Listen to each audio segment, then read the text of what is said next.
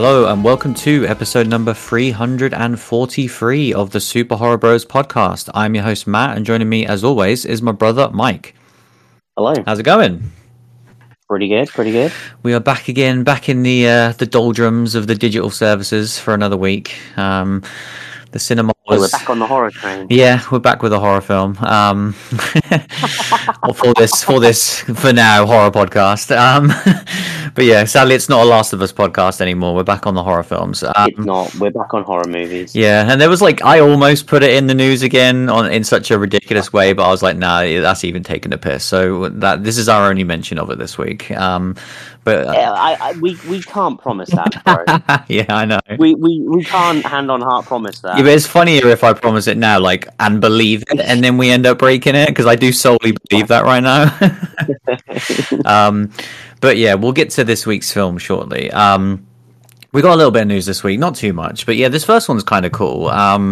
This is one that's been floating around. We've talked about it a couple of times in the news, and it's always weird of oh wait, this is actually a thing, which is the return of Eli Roth, which is always exciting anyway. If he was doing a new horror movie, that'd be very cool. But obviously his next project being the long-awaited feature-length version of Thanksgiving, which of course even more exciting. Yeah, started as a fake trailer in the Grindhouse collection of two films, Planet Terror and Death Proof, and obviously that was 16 years ago. I'm going to say, when the hell did that come out? So long ago. No, it's unbelievable that it was that long ago. And obviously we had Machete as the fake trailer that was made into two films.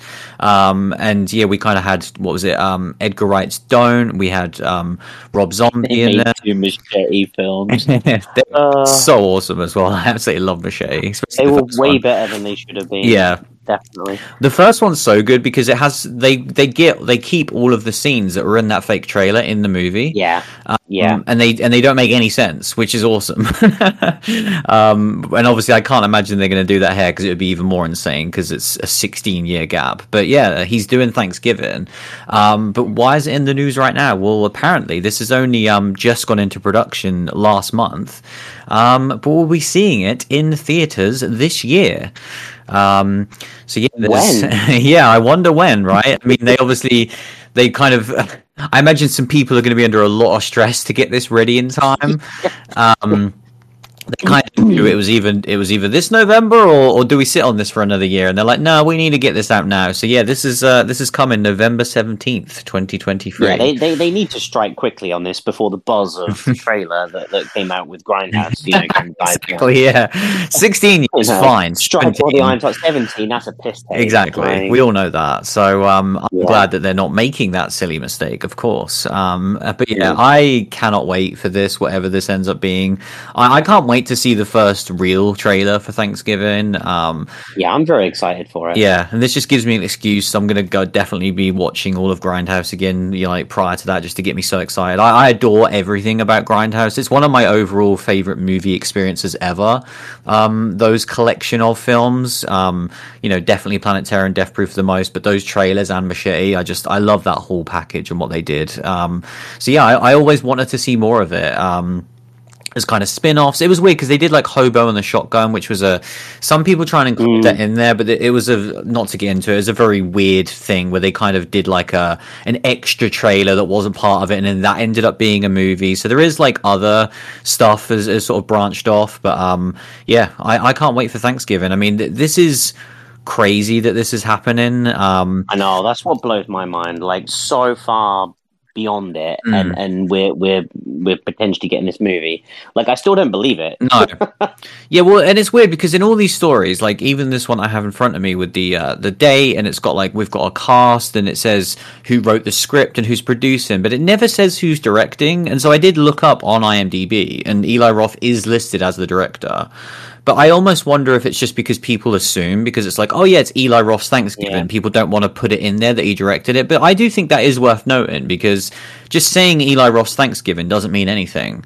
Like, I'm pretty sure Robert Rodriguez didn't direct the second Machete. He was just heavily involved, and so like this could easily have just been him, producing, co-writing, or whatever. But yeah, I'm pretty sure, like, according to IMDb anyway, as of right now, he is directing. So, when was the last time we had him in the genre? Do you remember? In the genre, well, he obviously had that long gap, and then he came back with Green Inferno and Knock Knock.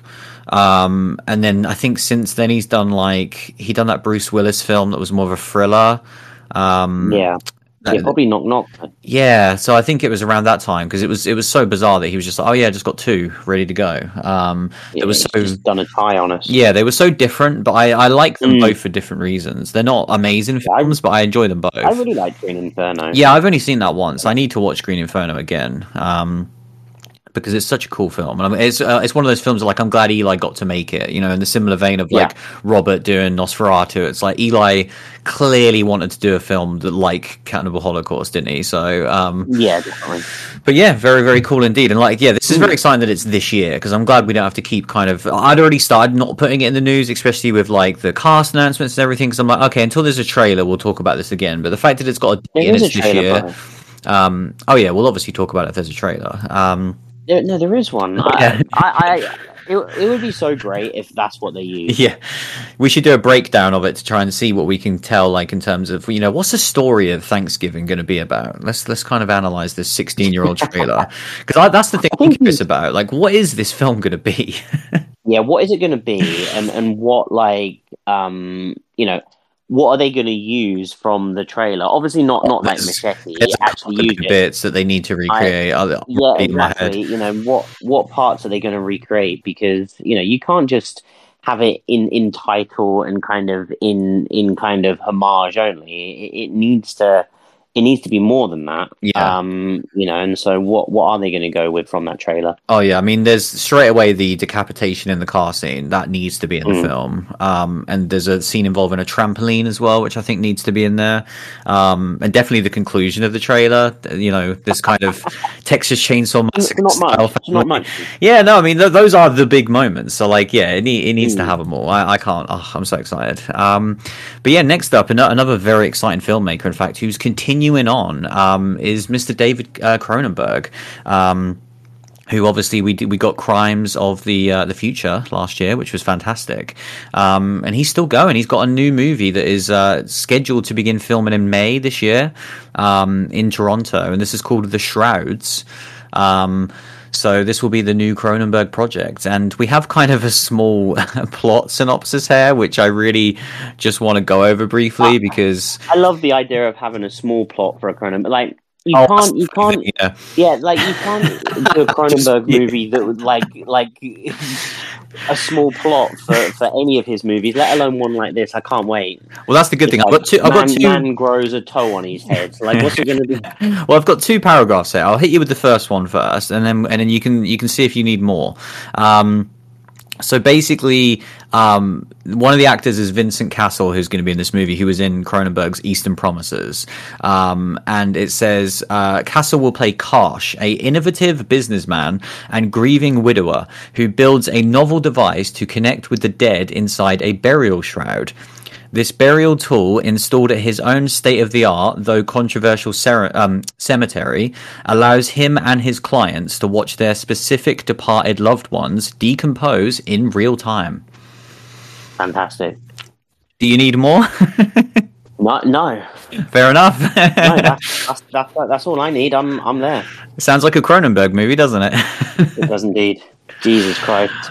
I love it because that was what like when I first put it in here, I was like, oh, it's cool that he's got a new movie, and then it was when I read the plot that I was like, oh, we have to put this in the news because when something immediately sounds Cronenberg, it's just like, hell yeah. I just love that this guy has continued to make the movies he wants to make for his entire career, really. Yeah, when you say to some people like, don't ever change, it's like, that's how I feel about Cronenberg, and don't go changing, and he doesn't, and he just keeps making these batshit crazy movies. Yeah, I love with him. He doesn't have to worry either. Like you can tell he's just never going to change. Yeah, exactly.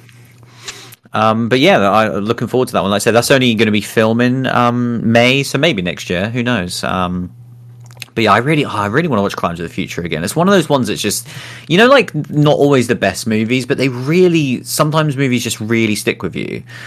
Like there was movies that were easily in our top 10 last year that didn't stick with me the way that movie did. And like, I still think about so much of the weird visuals and just the overall plot. I'm like still trying to wrap my head around like, okay, so there's this department and they've got like serial codes on organs. And I was like, what is going on in this world? People can just grow their own organs and then they're trying to, I'm like, then they try to discover the purpose of this organ and what does it achieve. I'm like, Jesus Christ, it's brilliant. Like, it's so good. Yeah, I mean, I think like I think that is probably, I don't know, it's too bold a statement. I was like, it's almost Eric Cronenberg, but then I'm like, he's kind of done that his whole career.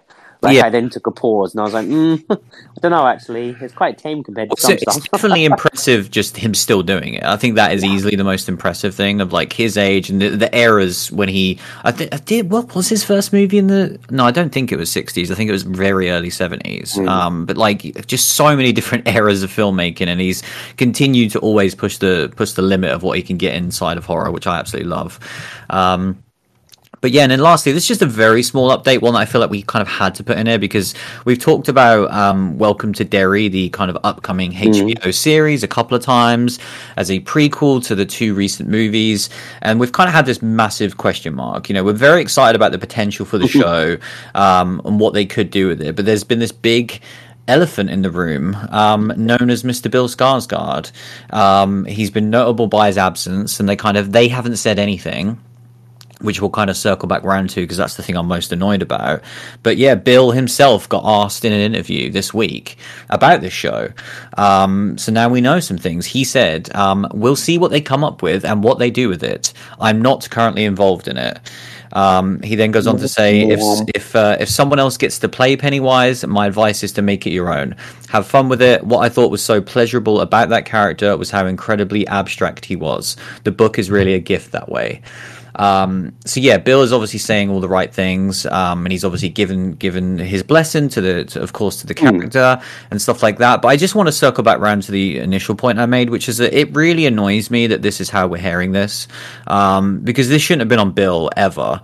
Everyone involved in the show, from HBO to obviously Andy Muschietti and just everyone involved, like this was obviously going to be the biggest question that was going to forever plague the show. And I'm glad we got it out of the way nice and early now so we can kind of nip that in the bud and just get excited for what I think could be an awesome TV show. But why didn't they just say it? Like, did they just didn't want the negative press? Like, to me, it's bullshit. Like, it's not as bad, but this reminds me of the Freddie Prinze Jr. thing we talked about in the news a few weeks ago, where in my opinion, it shouldn't be the actors' jobs to talk about this stuff in the media. Like they are artists that are portraying these characters and that should be their main focus. So the fact that Bill has to come out and be like, oh yeah, thanks for asking me about this TV show, but like I'm not involved, and like they should say that, right? Like it's weird, isn't it, that Bill has to be the one to come out and say that? Why did HBO not just say that from the get-go? Yeah, it is disappointing. It's this weird world we're in that like it doesn't make sense. Yeah. And yeah, I just wish that we could have had this clarification sooner and just move on because, I feel a bit gutted, but I'm also excited to see, as we said, how Pennywise could look or how the monster could look without being the clown.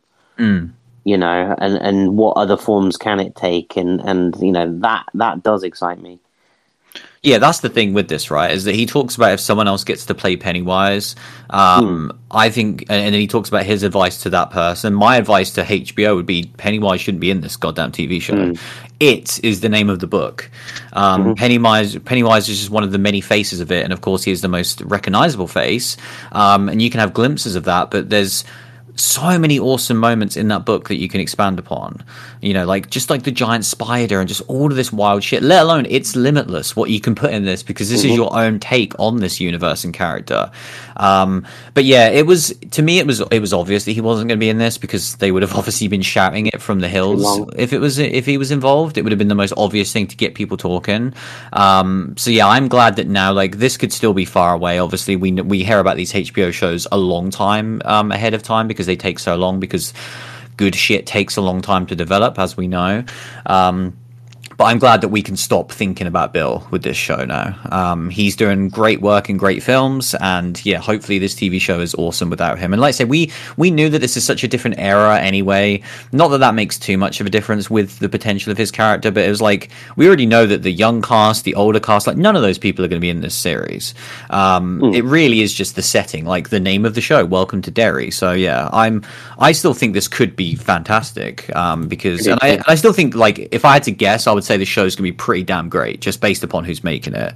Like if this was a Netflix show, I'd be way more worried. Like it could be awesome or it could be terrible. But yeah, I got a feeling this is going to be a good one. But yeah, that is yeah, it should be good, right? I mean, yeah. What are your sort of hype levels for Welcome to Derry? Yeah, I mean, I'm pretty hyped for it because I think it could be really good, and I think branching away from the Losers Club, branching away from Pennywise, hopefully, is exactly what the It franchise should do.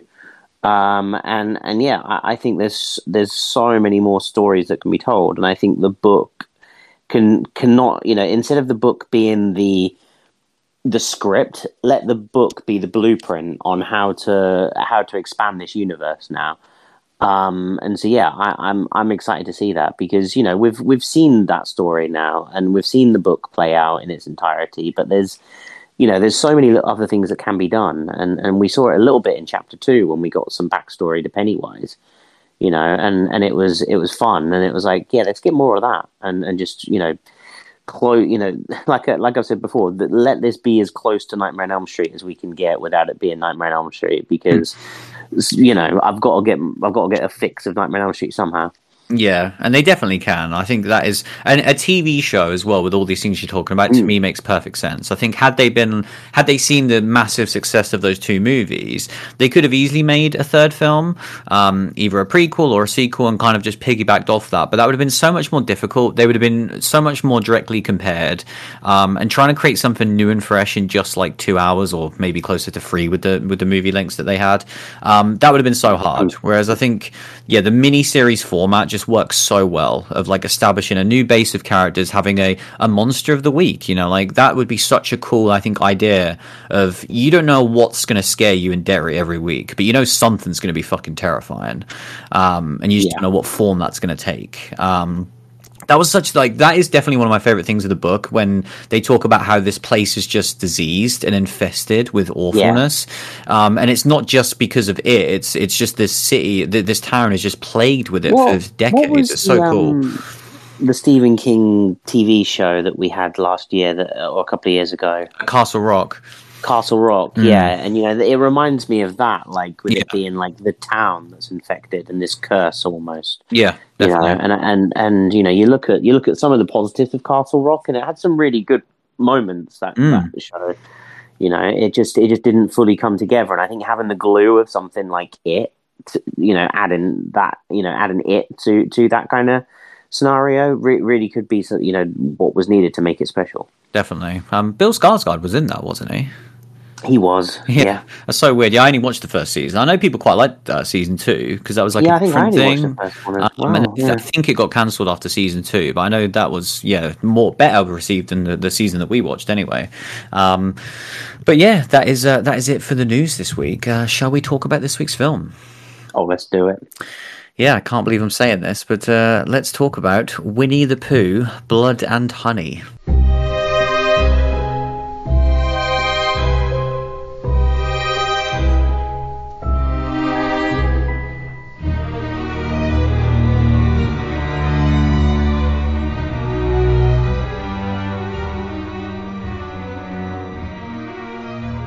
So yeah, this was, I believe, your most anticipated movie of this year. It was indeed. I mean, you know, why was it not yours? It is mad. Just like, I'm just looking at the Wikipedia now, and just seeing a Winnie the Pooh movie that is described as a British independent slasher horror film. That is wild.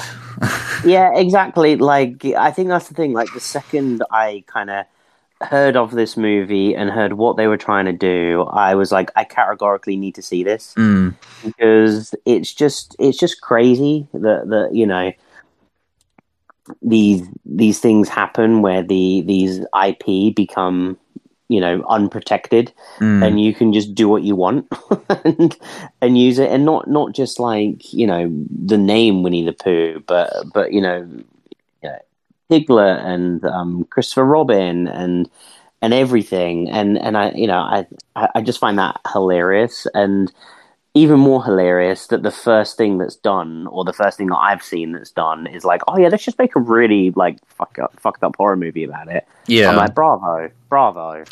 Like these guys did an amazing job in terms of marketing. Like this, yeah, they really did. I mean, I don't know if it maybe came out a bit too late, because by the time it came out, it seems to have not kind of been able to surf that wave. But when this was getting mainstream coverage, and everywhere from like Variety to all of the massive film websites were covering this, and we'll get to how much of like a micro budget film this is. But like they were covering this because, they kind of, for people that don't know, the original Winnie the Pooh book in 1926 entered the public domain in the United States on the 1st of January 2022 last year. And so that basically means that you can start using an IP, you can call the movie Winnie the Pooh and not get sued by Disney, who currently own the overall franchise of Winnie the Pooh. And so this was a fascinating thing that they knew this was happening. They planned it before, because I think this shot like early in 2022, so they kind of already knew that this was going to be a thing. And they had planned about it. And so, it was they kind of announced like, oh yeah, Winnie the Pooh, Blood and Honey, like as soon as they could, basically. Or I think it might have even been before they'd even shot anything. Because basically this kind of got a lot of publicity, and they ended up getting a lot bigger budget for this film because of that. A lot bigger. Yeah, well, I mean, we're talking about micro budget films here, because this kind of studio, apparently this is their biggest movie they've ever made, but the budget was still reportedly under $100,000, which is obviously very, very small, extremely small. And the fact that this is apparently made like $4 million at the box office, so this is like an unbelievably huge financial success. Like everyone involved with this has made massive bank. And it's kind of no surprise that I think they're already doing a sequel, that there's already a couple of other weird spin-off things that they're trying to do as well. There's like they've talked about trying to do like Bambi and Peter Pan and these other things that might potentially be entering the public domain shortly. But it's funny that like these guys are doing it, because it's done on such a micro scale that I don't know why someone with a bit more of a budget isn't tackling this yet. It'd be nice. It'd be nice to have actors in the movie, like for sure. It would definitely boost its kind of more a bigger audience commerciality to actually have some people in it. But I mean, so I guess you should tackle the plot of this bad boy, which is probably one of the most fun things, to be honest. Is like the actual setup of the film. Well, basically, Christopher Robin, meets Winnie the Pooh and friends as a child, and spends his childhood with them, creating this bond. This bond that only a bear and a boy can have, really, and he grows up and becomes a bit of a prick, really, because he grows up and just abandons them all. Pooh, Tigger, Piglet, all of them, abandons them. And so not only does he abandon them, the forest starts to die, and Pooh and the others don't have any food. And they slowly start to starve, and they turn ravenous and feral and decide to go on a bloody rampage. And their number one target is Christopher Robin, but anyone that stands in their way, they will kill. They don't seem to eat many people. No.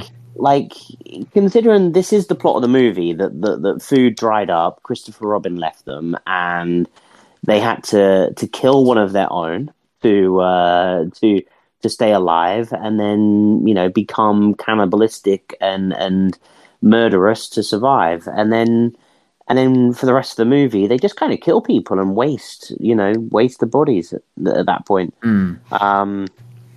you know, he seems to have an ample supply of fucking honey, Yeah, doesn't he? yeah. Like, you know, the way he's slapping it into his face, I'm like, bro, like, just hit your mouth a bit. Like, if it's that short supply. Yeah, and he's got control of a Um, lot of bees as well. So he's clearly got like I mean, oh god, I don't know what the word oh is now. man, What do you call like just a bunch of beehives? I guess is it a bee farm? I don't oh know. But Christ, he's clearly got his own like say massive. I reckon he's got some yeah, big chain of honey going on the yeah. side, I tax free, like of course. honestly, like halfway through this movie, when he can just control bees, and that just comes out of nowhere. I was like, oh, so he controls bees now. Yeah, it's great. But I mean, we're already derailed because there's no way to like actually really talk about this movie without just going silly, really. Yeah, Um, it, you know, the as we said before, like it is really disappointing that the acting in this movie is pretty abysmal. Um, when the movie starts and we get like Christopher Robin and his girlfriend, it was some of the most painful dialogue I've ever seen in my life. And also, why the fuck didn't they have a jacket? Like they've got all this camping gear and they're meant to be going off into the woods, and then yeah, we're they getting just way too nitpicky with this film. I know, but it was great.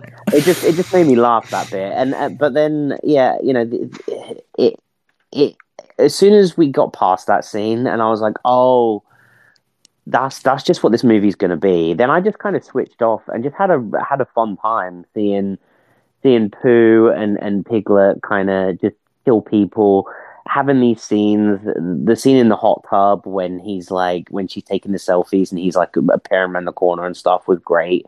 Like for half the movie, I was trying to figure out that like, do these people see them as like a creature, or do they see it as a bloke in a mask?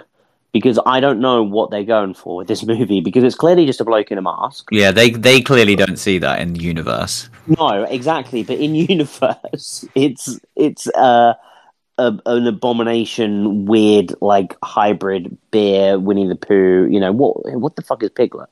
Yeah. Like if Piglet's not a man in a mask, what is he? Mm. Like, but I just and these are the important questions in life, really, I guess, or at least from this universe.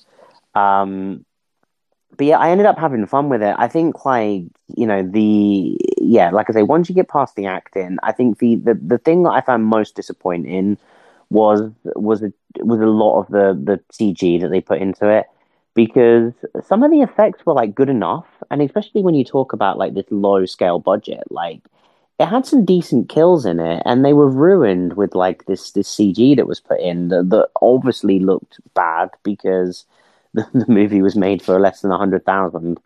And I felt like it was unnecessary. Like it didn't elevate the scene. It was never going to. Like the what they'd done practically was enough, and so I just think like a couple of choices like that would have been better for the movie. But ultimately, just seeing like every time one of those characters was on screen, I just kind of like had a dumb smile on my face, like that's Winnie the Pooh, and they've turned him into a weird killer, like, and I just kind of like had a little chuckle every time, and it never got bored until the movie ended incredibly abruptly, and I was like, oh, it's finished, okay, like cool, like they forgot to film an ending, right?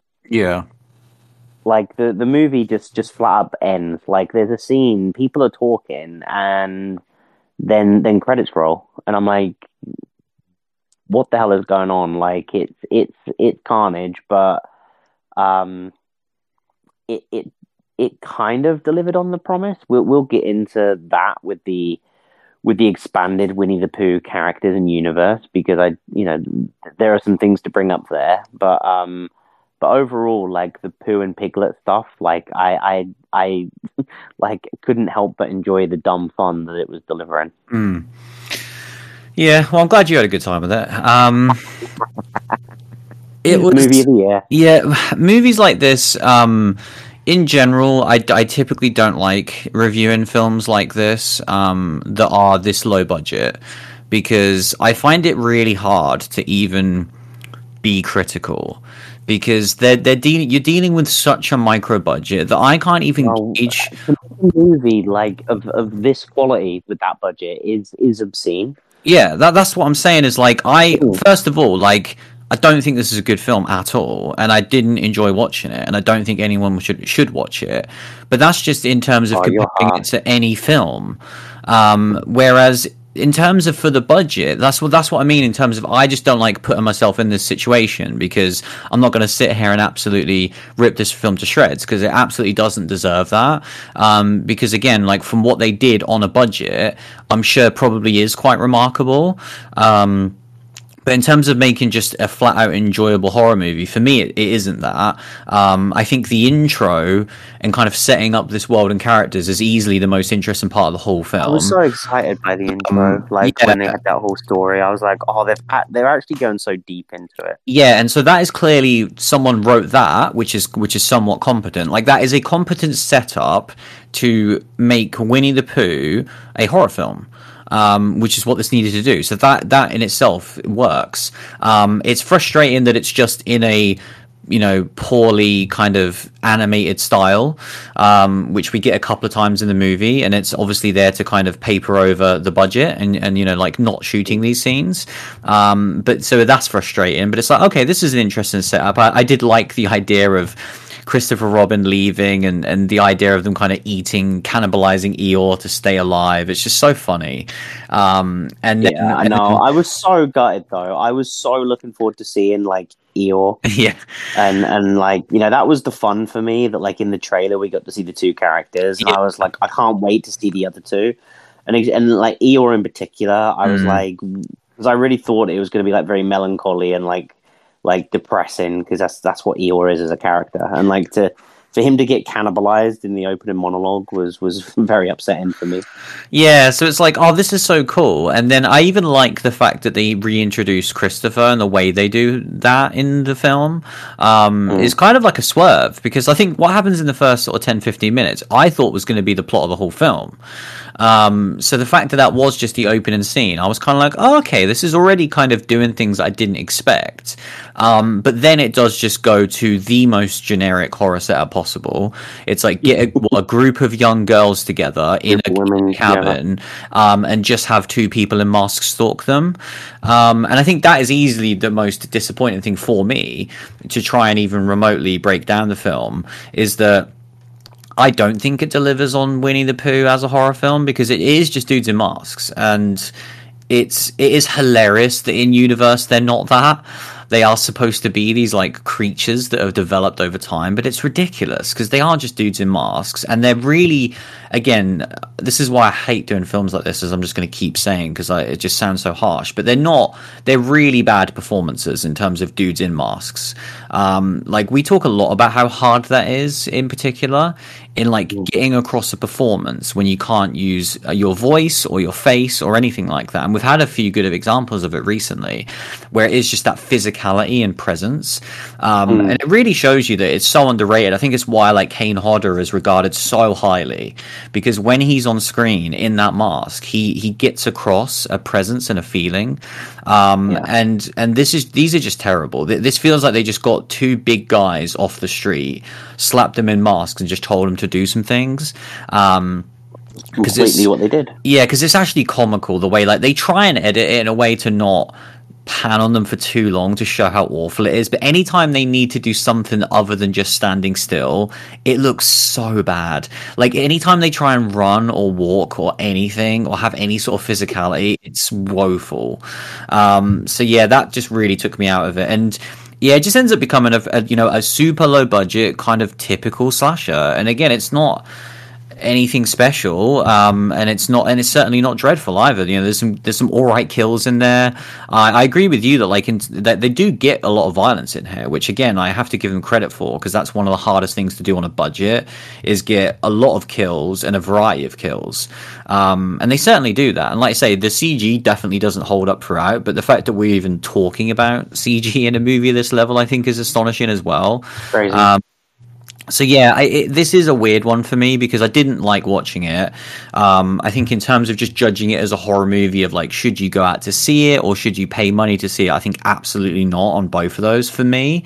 I'm massively fascinated, obviously, in the story, and I think that to me is by far the most interesting part of this movie is how it got made. The fact that these were the first guys to do it, I'll always give them credit as well for that, because I think we might look back on this in, say, 10 years' time, and there's a whole host of these types of films that are taking these old IPs that they can now do stuff with and make films with them. But, like, you have to give them credit because they're the first. And they did something that no one else saw. Like, I don't know how they accidentally found out about this whole copyright thing going into the public domain, but it's really clever. Like, I'm so fascinated by that I would love to hear them just talk about that and okay, where did the idea come from, and then why a horror movie. And I think the why of this film is fascinating, and I'm glad it exists. But in terms of like watching it as a film, like, no, I didn't enjoy it. But yeah, what else did you like about this film? I really hope that they do end up kind of doing Peter Pan and just all this other stuff. There's talks of an extended universe, apparently, which I find hilhilarious. Yeah, but, exactly. It'd be great. They are definitely doing a sequel, though. They are, and look, if they don't do Tigger, I'm gonna be done. I'm gonna be on the copyright. Do you reckon like Tigger like is he in the original book? I don't know. Let's have a look, because I did read something about the outfit that Winnie-Pooh wears. Does he wear like red striped or something? Not red striped. It's like red. Just a red T-shirt, isn't it? There was something about that only they had a red T-shirt. There's something about that where they were like, we couldn't do that because that is still owned by Disney and we would get sued. And so there's so many different rules and regulations of what you can do. I'm now looking at the Wikipedia for the original book, and I can't see the word Tigger involved at all. Right, interesting. Because it's Christopher Robin, Piglet, Eeyore, Owl, Rabbit. So yeah, it seems like that was later on. It makes me even more angry though that Eeyore did get like, because he would have been such. I just wanted him to be like this very depressing like character that was like almost just like sat there not able to move, just like as the puppet master of it all. But I mean, I want to cool for this film makes the most sense because what they showed us in that intro with a young kid, and then they could do like these really messed up animals and the kid leaving and then becoming depressed and then slowly cannibalizing this one who maybe Eeyore was the one in the group that was like, come on guys, I'll take the bullet sort of thing. Like maybe he was like, I'll volunteer as tribute. Like no. They were like, look, if we're gonna fucking kill one, we need to kill Eeyore. Like as I was reading it, I was like, that's obvious. Like of course you're gonna kill Eeyore. Like he's the most annoying one, like definitely. I mean, is this your favorite bit of Winnie the Pooh content? It's probably the only thing I've ever seen. You didn't answer my question. No, I don't like any of it apparently.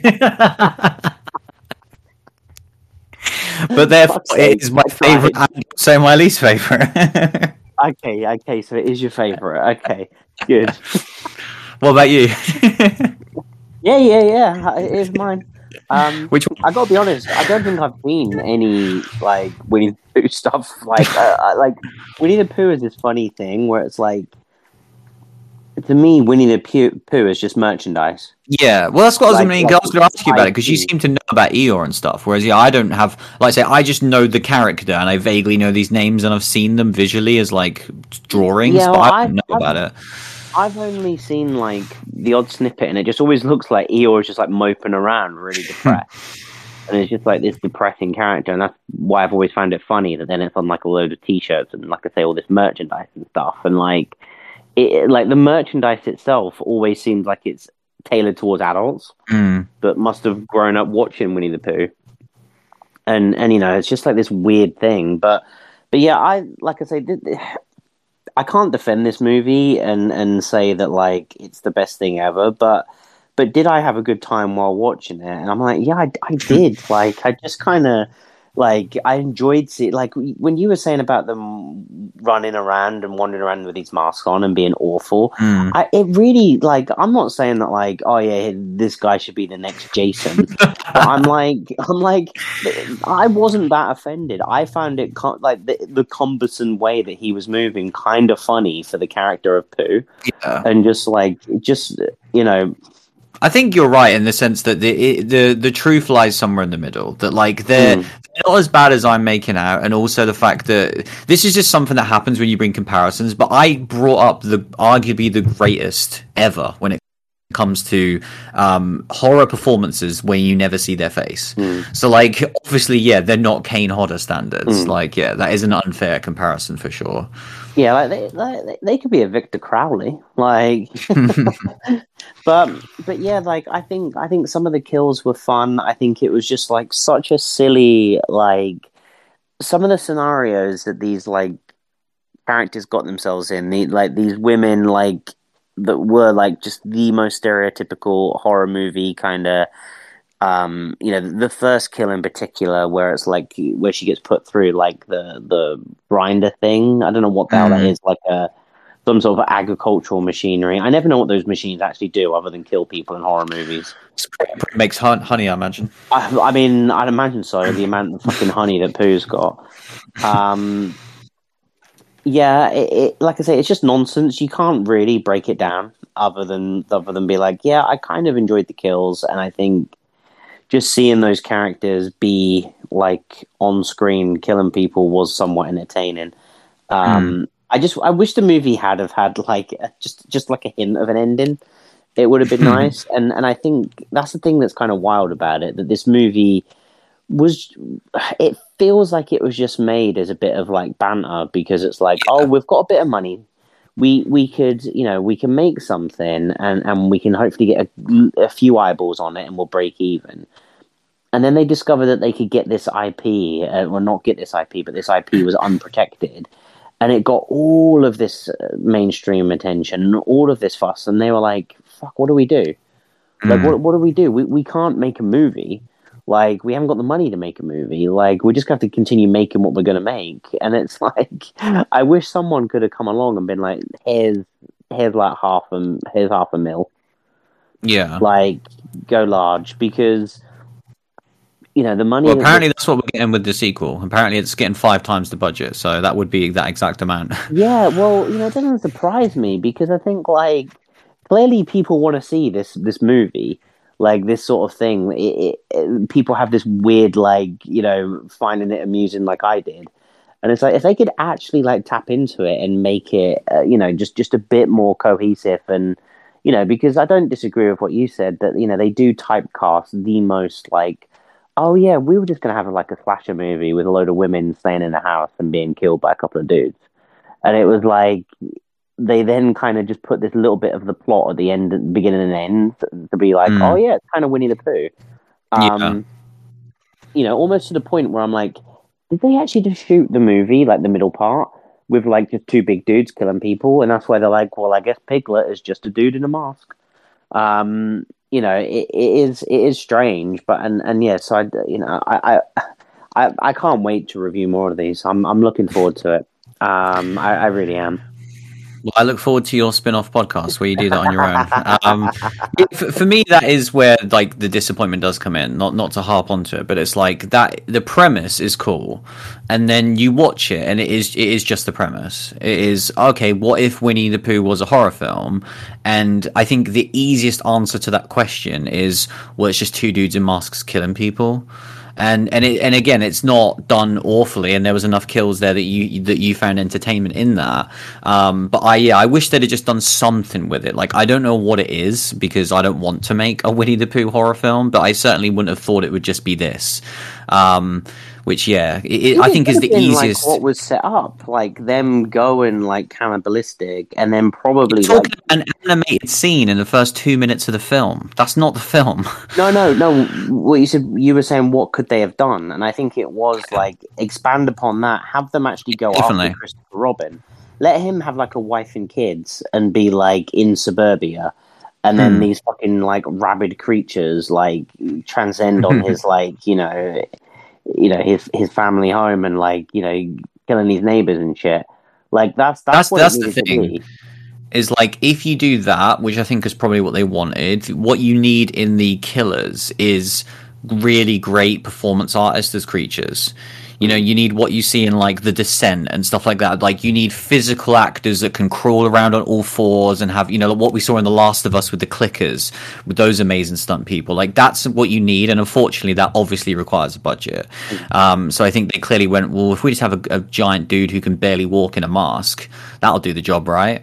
Yeah. And so that is the answer, sadly. But yeah, I'm totally agree with you that like that would be cool. Like it is weird though because they've established this as the thing now, so they can't go so dramatically different. But I think if it was a prequel, they probably could, because you could argue that they were younger and they'd kind of grow into these more just dudes in masks later on. I don't think we need to worry about like canon and continuity. To be honest with you, I think if they had like a bigger budget and just like, okay, this is Pooh 2, we're just having a bigger stab at it now. Like we're just gonna try again. Like you say, they don't want continuity, but they're building an expanded universe here. I mean, surprised this didn't have a post-credit sequence. I was pretty gutted. I mean, like imagine if it did, and it was like it cuts to a forest, and there's like this ravenous deer that like charges at the camera, and it's like Bambi will return. I know. I'd be like, holy shit, they're MCU and like old. See, like, if they did that, it was this. I would be so on board with that because it would be so shit that it would then go full circle and it'd be great. It would be for me. I just wanted the other characters. Like I don't know why. Yeah. Like it sounds like I have an affinity for these characters when I really don't. But like I just wanted to fucking see them, like, and see what they were gonna do. And so the fact that like that was my biggest disappointment with the movie, that like the two that we got in the trailer were the only two that we get. You know, and that's for you. You've got a third character, and it'd have been another big dude wearing a mask. Yeah, I know, but what would that mask look like? As shit as the other two. They're like, we can't. They're like, basically, like, you can buy like a Slipknot mask and turn it into the Pooh and Piglet. They're like, they're in a fucking. There's not a donkey Slipknot mask, so we're getting rid of him. I don't know. I think I'm done, but I don't hate this movie nearly as much. Like, should people spend money on it? Like, no. Yeah, let's get to the recommendations. Should they spend money? Should they watch it? Should they spend money? No. Should you watch it? Hell yeah, you should watch it because like it's Winnie-the-Pooh killing people. I can't not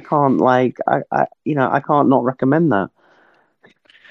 Yeah, this is a hard pass for me. I fully respect what they've done. I'm genuinely happy that they've made a shit ton of money off this, and I think they are such go-getters in the film industry.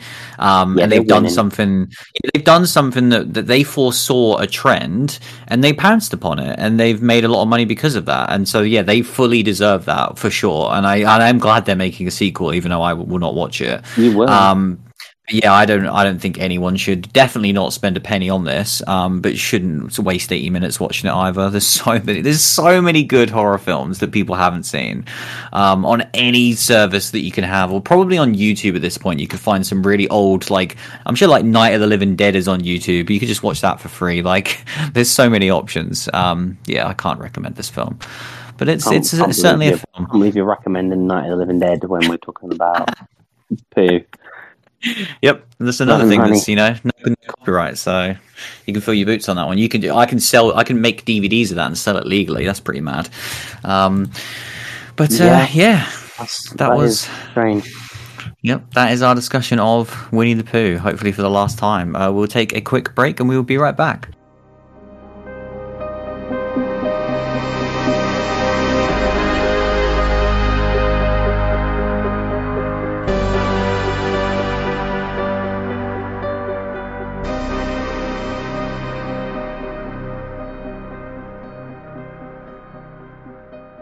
So yeah, that is it for another week. I don't know if you had any films or TV worth mentioning. I mean, but we did not overly. I mean, I did see a movie that blew my mind this week, but it weren't a horror movie. But no, you piqued my interest and it blew your mind. Was it something you've seen before? Because I thought you were trolling me now. It's just going to be Terminator 2, isn't it? No, I nearly watched Terminator 2, but I don't know. Have you ever seen this movie? It's a movie called Haggard. Haggard? It's not ringing a bell, no. Oh my god!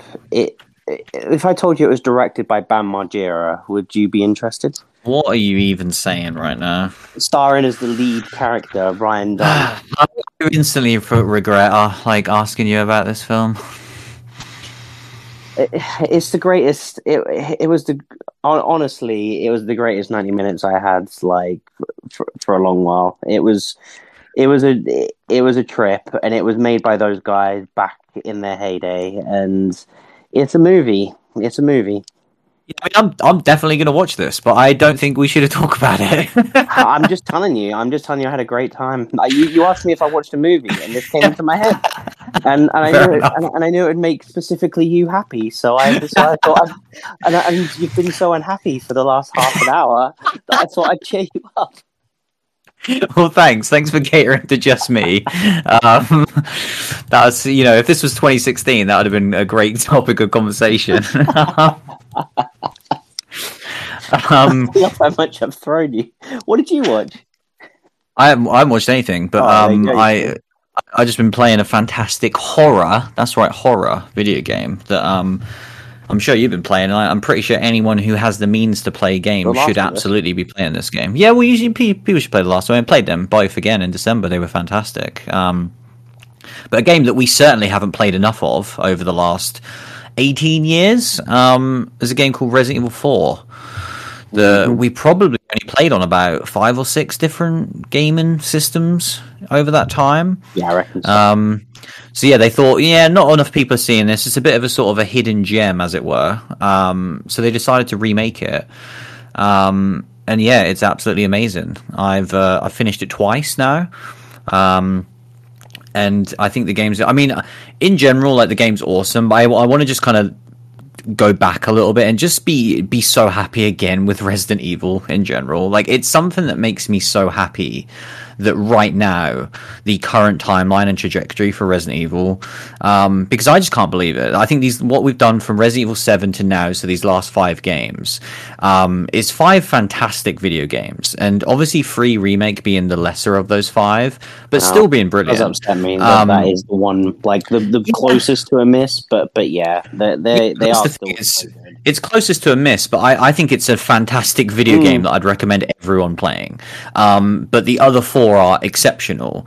Yeah, for me, they're all 10 out of 10s, the other 4. And I think, like, 2 remake, I think, is still the one that I'd recommend to anyone. If you like, I'm into horror, films, and I've never gone into video games, and you've got any of the sort of recent consoles, certainly from PS4 onwards, like 2 remake is still the one for me that I'd recommend to people, for newbies, as it were. And I think it's exceptional. It's not my favorite, but I think it's just so good for that reason. And then what 7 did, being so different, the Village being an amazing sequel to 7. But that's the thing I love, is those 4 are all exceptional Resident Evil games, but they're all so different. And that's what I love now about the 4 remake, because I think it captures what's amazing about the original, but I'm so glad it doesn't make the original redundant, in ways in which I do believe 2 does. I love the original 2, but I think in terms of just, unless it's for just nostalgia, I don't see any reason why anyone should play that original game anymore. And I was worried about that with 4, because it's such a special game to me, but I think it's different enough that they've kind of nailed a lot of the things that were brilliant, like the opening in the village is iconic, but then they changed a lot, and I like that. I like that there's completely different sequences in this new game. There's complete boss fights that are just completely cut out of this game, which would sound awful on paper, but then they add a bunch of shit that wasn't in the original as well. So I think it's a remixed greatest hits version of that, but with the gorgeous new engine. Obviously the gameplay is just phenomenal. Yeah, I love everything about this game. It's fantastic. What do you think of RE4 so far? How far are you into it? Yeah, I'm not too far into it right now, but I've loved everything that I've done so far. I think it's just like you say, it changes enough and keeps enough the same. And I think it is fascinating seeing what they did with 2, 3, and 4, and kind of all 3 of those games. They did change a lot. And 2 of the 3 of them, they kind of, for Resident Evil 2 and 4, I think they did it in a way that really did just help make those games elevated, and bringing the best parts that you remember and taking some of the other stuff out that probably you remember fondly, but then trying to actually put that in the game would be carnage. And I think that's what they did on those two, so strong. I think with this game, like it, I didn't remember that 4 was like so scarce on the ammo and health. Like I'm playing this game and I never feel like I've got enough shit. Like I'm a hoarder in these games. Like that's what I do in Resident Evil. And normally I get to the end of a Resident Evil game and I've got like far too much ammo and I've just not even used my Magnum because I'm like, I'm just saving it. I'm just going to save it forever and then never use it. Whereas with this, like I can't save shit because I'm always, got to use it and I'm just out. And so I do think they've done that very well, where they've got that right level.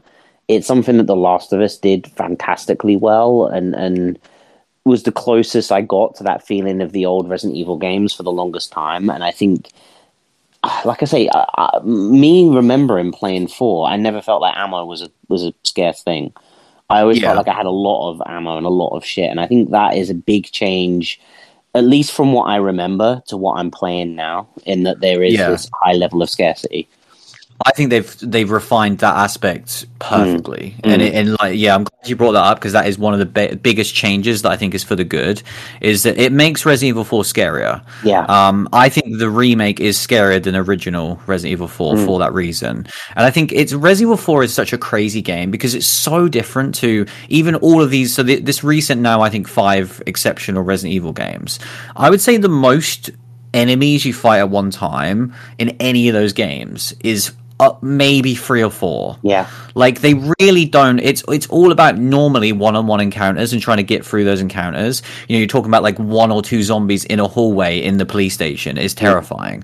Whereas this game is mental because you'll go into a giant open area and there'll be guys on machine guns. There'll be guys throwing dynamites at you. There'll be explosive barrels everywhere. There's traps on the floor everywhere. There's tripwires. There's so much shit that's trying to kill you constantly, and so you have to manage all of your guns so well, which I think is another thing the game does so well, is that it gives you like enough amount ammo for all your different guns, and also it has a new crafting system as well, so you get like resources, so you can actually pick and choose what ammo you want, which again I think is such an awesome change, because it's like, okay, I need some rifle to pick off the archers in the back, I'll need shotgun for when they get close range and it's like the last thing I have as a defense, and then I'll need pistol as like my standard gun. It upsets me though, because you know what game did that fantastically well originally? Resident Evil 3. Yeah. Let's not bring up. Look, don't bring up like their one misfire, right? Like, let's be positive. Because, no, but it's just funny that like that awesome crafting mechanic that we've not seen for so long. Like, I love getting that gunpowder in the original Resident Evil 3, and it's definitely. It feels so nice to have something akin to that back in 4. Definitely. And it's weird that they've done it with 4. But yeah, I'm not complaining because I think it's fun in 4. Like it. And also it's better to not have to use the machine and stuff. You can do it at any moment. It's just, it just gives you that that freedom to kind of, as you say, kind of pick and choose what you want. Like I've been in situations where I'm like, oh, I really want some shotgun, but I'm like, it's going to use so much resource, and I could get way more boring handgun bullets, and like you have to make that decision, and you can't carry, because I got to the point that I was carrying that shit on me. And I'm like, well, my inventory's full. Like, I've got to craft some ammo now because I need to get some of these resources. Like, there's so many different things to manage that make this feel like a traditional Resident Evil game, like from the bygone era. And I think like them leaning into that more, because that is more of the survival horror aspects as opposed to the crazy action and stuff. And like when we do get those scenes of kind of the crazy action and stuff, I enjoy them, but like I prefer it when it is more scaled back and I'm just walking around with hardly any ammo thinking, shit, if I come across a couple of zombies right now, I'm in trouble. Yeah, I think that's what they nailed about this, is that it has all of that. I think I was so worried that they would either take all the absurdity and over-the-top action out of it because they wanted to cater to what has been the most recent Resident Evil games, which are, and they did that purposely, obviously starting with 7, which is my favourite, is that was the most horror-focused, to be like, right, 6 was such an abomination, we're going back to the roots and making it, barely any enemies, such a small amount of weaponry, but it's going to be absolutely terrifying. But 4 isn't that, and so I'm glad glad that it has those aspects. But then when you get to the carnage and the over the top mayhem, it still has that, and it's so fun in both aspects as well. And like even the castle is kind of the middle part of the game. I think the way they've refined that, and that feels now more like a, you know, they've kind of become obsessed with recreating the mansion in these recent games. And to me, the castle in 4 never felt like the mansion in terms of the backtracking and puzzles and keys, but it really does feel like that in this one. And so I think the fact that it has these clearly defined, you know, the village, the castle, and the island as the crazy finale, like it's just so good. It's absolutely exceptional. It should come by no surprise because 4 was always the best one anyway, and certainly the most like well regarded. And so it was always going to suit this engine the best, but it was always the one that they could have fucked up the most as well because it was easily the best. So the fact that they've done it is just fantastic. And so yeah, I love this game. And I'm so happy that Resident Evil is in the place that it's at, and just horror in general. Like I say, the fact that we got Dead Space remake early this year as well, which is such an awesome horror video game. Yeah, it's been the best years, I think. Like these last 3 or 4 years has easily been the best years. If you include like these recent Resident Evil games and The Last of Us as those 2 games, or certainly Last of Us Part 2 in that bracket, and Dead Space remake, like there's never been a better time for horror video games, in my opinion. We just need Silent Hill to come back. That's all. I was going to say, like, that is the one now that obviously, Silent Hill 2 remake might be this year. It would be insane if they were to pull off on this level, because I think what these teams done, like, is such a high quality that I don't think Silent Hill 2 can do that from the team that's making it. But if it's even close to these games, yeah, like, if it's Resident Evil 3 level, I'll take that. But, like, I don't think it will be, because I think they make this look so easy. And that's the thing, is that this was so hard. To remake Resident Evil 4 was, I think, an impossible task. And like, that's why I wasn't even as excited for this game as I should have been. And I've spoken about it before, that I'll never get excited for the remakes as much as I do the original shit. Because I love this game, but I've played it twice already, and I knew everything that was going to happen. And even though there's small changes, I still knew 90% of the game. Whereas when I played 7 and when I played Village, everything was new. Like going into Heisenberg's factory for the first time in Village, I was like, what the fuck am I seeing with these brand new creatures that are half monster, half machine? I'm like, I get so excited on brand new Resident Evil. And hopefully that'll be what comes next. Like I want to see a third game in that trilogy, and then who knows? I imagine, will it be Resident Evil 5 remake? Will it be Code Veronica remake? I imagine the fans would want Code Veronica. I'd love Code Veronica. Yeah, I think that's the one I would want personally, because I've barely played Code Veronica, so that would be the first time for me of these remakes that would feel brand new for me. So I would love that. Or just overhaul 1, just do it. Yeah. I was going to say, that is the weird thing now, is that, 1 has just got it so in the past. Like, that remake is from a completely different era. I think it only came out 5 years after the original game. So it's a great game, but it's just not even close to these last 5 Resident Evils now. And certainly not this one. This one, they just get better and better. In terms of the gameplay, I think from 2 remake and now this game are definitely the 2 best feeling games, for sure. But yeah, I hope people are enjoying it. I hope people that play the games like us are having a great time, because we talk a lot about Resident Evil and why it's so special to us, so we really have to like emphasize when these new games are out just how good they are. And especially, like I say, the era that we came from, I really thought that it was dead at 6. I will never forget that. I think people take it for granted personally, where Resident Evil's at now, that we just get multiple 10 out of 10 Resident Evil games. Like, did you ever think that was going to happen? Because I certainly didn't. Not after the abomination that was 6. No, I thought the franchise was dead. You know, and I think that's the thing. Like when you talk about these games that come out, and when you were saying like the run they've been on, I was thinking like it's crazy that how they've just done this 180 after 6. Where 5 bangers. I could not have been like further away from what they were giving me when 6 came out, along with every other person that played 6. Yeah. And to have that be, you know, so tragic, and thinking, well, yeah, they're not coming back from that. Like they've just killed the franchise in such a, you know, awful way, and yeah, you know, to nail it like that, I think,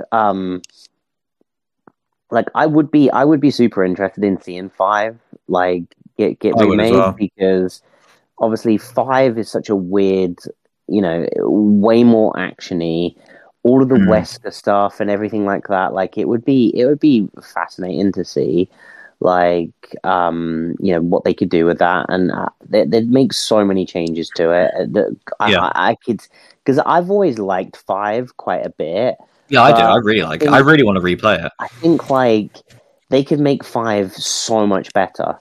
Like, yeah, easily. Like with where they've been going. You think what they've done to 4, like if they could do that to 5, like 5. Yeah, just make it scarier.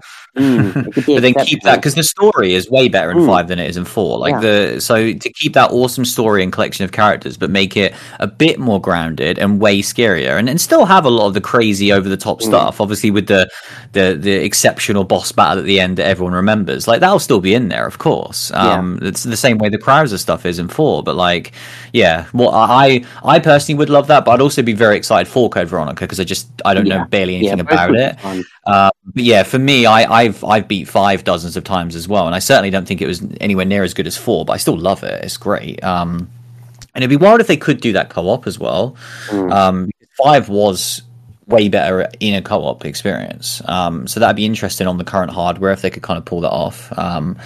But yeah, I just have so much faith in them. I think is the overall thing is that no matter what they do, whether it's something new or any of the remakes from 1, Code Veronica, or 5, I'd be so like, if those are the 4 options, is remake one of those 3 old games or something new, I'd be happy with all 4 of those options. Yeah, me too.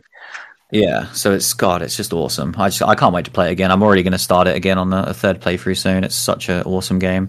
But yeah, that is it for another week. I think we have another digital slot next week. So and then we're back in the cinema for a bit of Renfield, and then obviously Evil Dead Rise. So some big ones upcoming in April. So yeah, we'll figure out what to do next week. There's a couple of on-demand stuff, or we might do a bit of Craven, even though it's only been about 5 weeks. So I think we both really want to check out Cursed. I really want to check out Cursed. Yeah, and that obviously gives us 1 week closer to another movie as well. But yeah, we'll see. But for now, that was episode 343. Thanks for listening as always, and we'll see you again very soon. See you later, everyone.